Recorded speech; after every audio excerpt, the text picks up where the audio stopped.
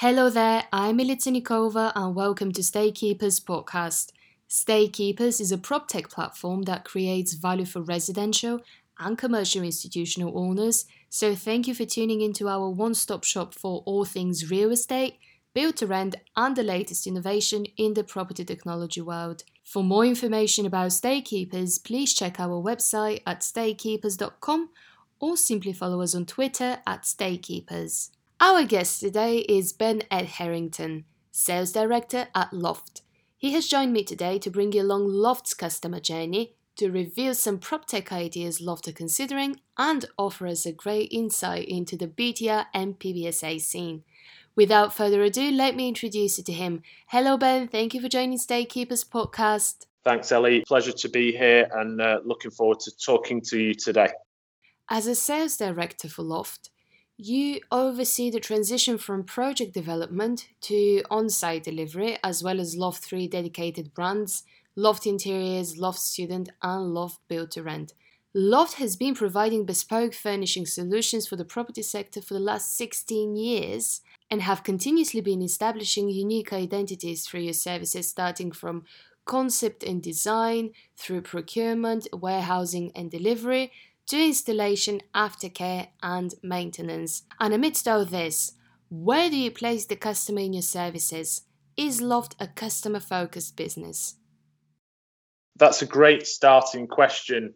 Of course, the customer is paramount at Loft and is our absolute priority. So starting with the question around the customer is ideal. Our whole service is based around flexibility and transparency for our customers and internally our team as well. It would be counterproductive for us to say anything otherwise than the customer is first, and most service-based businesses are customer focused.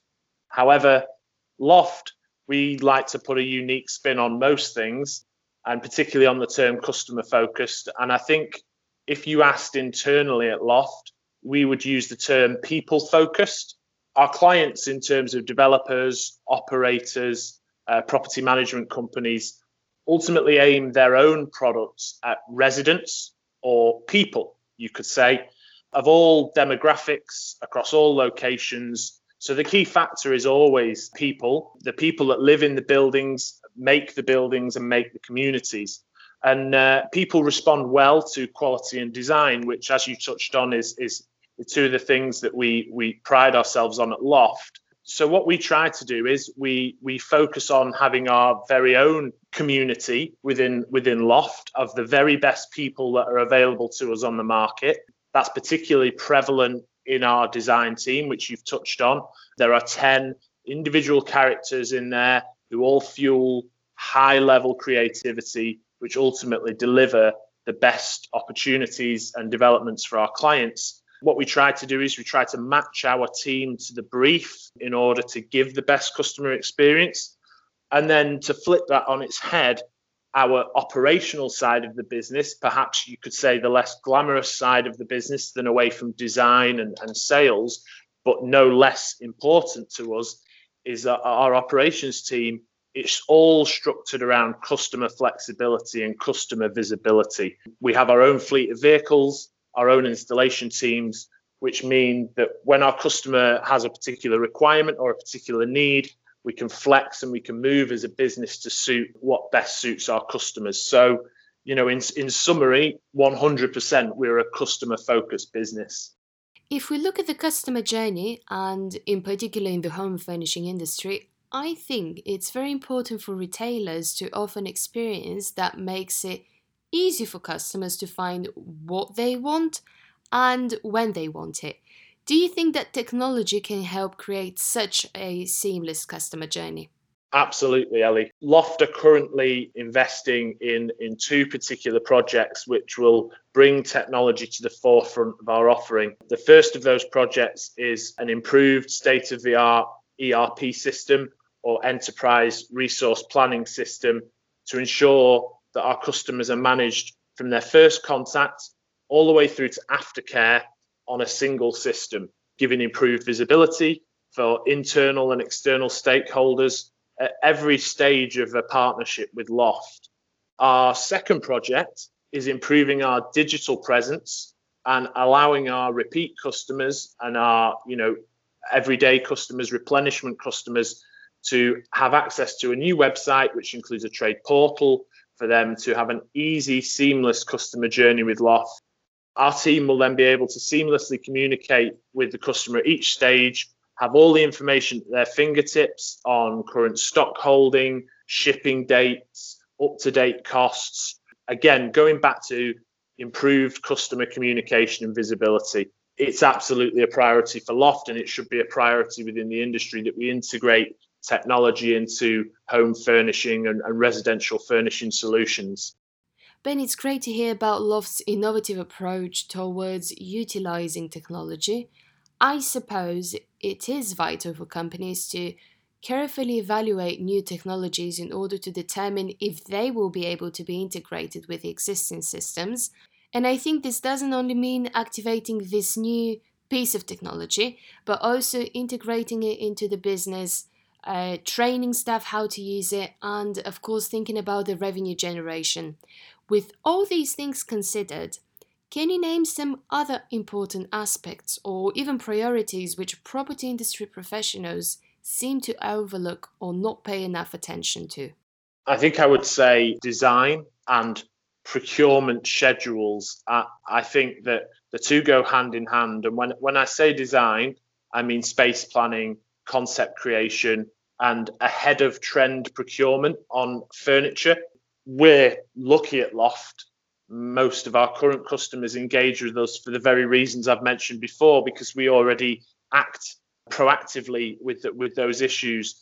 Our procurement team and designer are constantly looking forward with trend forecasting and market assessments of what product is in the marketplace right now in terms of home furnishings, and ensuring that before it becomes overdone or an idea is too saturated in the market in terms of a look and a feel and a concept, that our new product lines are launched and offered to developers.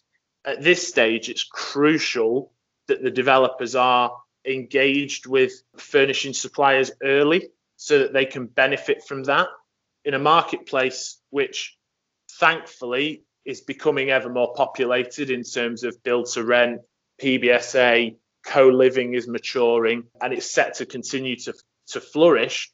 Looking appealing in your development and the furnishing of your development versus the development 2 years prior, which is the building next to your own, is critical. And that's why choosing to engage with a company like Loft, ourselves specifically, guarantees access to not just core ranges of stock that are available, nationwide next day, but you actually engage with a dedicated designer and procurement team who have access to thousands of suppliers worldwide to ensure that we meet the client's brief and the concepts with design. And then ultimately the product ends up being better for the client and their residents further down the line. And it sets itself apart from the competition within the build to rent or PBSA market. I think we can both agree that consumers will always need home furnishing professionals to decorate and furnish their homes, but what about property developers? I mean, you mentioned that it's crucial for them to engage with furnishing suppliers early, but how early is early? As early as possible would be my summary statement. We've found that the most successful projects in both PBSA and build to rent to be those where Loft are involved at concept stage, or at very least when the building begins construction phase. As I mentioned before, design is critical, and in order to stay ahead of the competition, this should be a paramount consideration. And given time and early consideration for design can be cost effective. The later the furniture procurement considerations are taken, the harder it is to achieve something unique, but also cost effective. And therefore, the harder it is for a developer to set their property apart from the rest of the market. So I would say in answer directly to that question, that the earlier design and furnishing solution is engaged, the better for all parties and all concerned. Loft has 3 dedicated brands catering for niche markets: Loft Interiors, Loft Student, and Loft Build to Rent. Does that mean that a one-size-fits-all approach doesn't do the home furnishing industry justice? So to give a little bit more detail, the Loft brands are consolidated under one roof of Loft, but they're separated to reflect the vast experience in each. So the student and build to rent brands are dedicated to development projects. They're all ultimately fueled by the Loft design team, but they show our expertise in the nuances in furnishing new build projects that are driven by time and cost constraints as well as design. The product offering is different too, from build to rent to student. PBSA is maturing in its product selection and design in terms of furnishings. However, there's still numerous additional considerations in respect of durability, performance, and cost. Whereas Loft build to rent, we've positioned this brand to lead with design and procurement. As we've touched on already, creativity and aspirational points of difference from development to development are critical, and Loft BTR is focused on catering for that market. And Loft Interiors is the lifeblood of our business. It's the founding roots of the business, and quite simply, it's a replenishment furnishing solution available on a next day basis nationwide. So it differs very much from the project-based, development-based student and build-to-rent brands. It operates from our Manchester and London locations, servicing property agents, management companies, landlords, who can then rely on Loft to ensure that their properties can be refreshed and replenished swiftly with anything from a mattress to a full furniture pack with accessories, helping to negate void periods, maximize yields through having a furnished modern apartment. The ideal customer journey is a customer joins Loft in the development phase and is then cyclical in recurring business as they then join Loft Interiors for the replenishment solution further on down the line as the furniture reaches its natural life cycle. So yeah, that's a brief summary of our three brands. The one thing that I would say is that they're all fueled by our design department and our procurement team sourcing the newest, the most aesthetically pleasing yet performing products that then furnish those three brands with the assets and collateral to go out into the markets that they specialize in. Ben, speaking of design, what do you think would be the new normal for home design? And can you name some of the post-pandemic trends that COVID-19 has brought? Bearing in mind that the way we use our space at home and the way we feel about our homes has changed drastically. I would say that the requirement for home office space and the inquiry from our client partners has gone through the roof in terms of designing into traditional 1, 2, 3 bed apartment type living, the flexible capability to have office space within there. We've seen with partnerships with some of our key clients where we're in the early phase of concept development that the 2 and 3 bedroom properties need a mixed use space in their 2nd or 3rd bedroom to be able to cater for home working. But what I would also say is that in many build to rent and PBSA developments, the design of the amenity spaces has changed as well. Flexibility has become the word of choice, and moving away from fixed and solid solutions for these spaces. Flexible seating and study areas are more popular to allow flexible, movable design.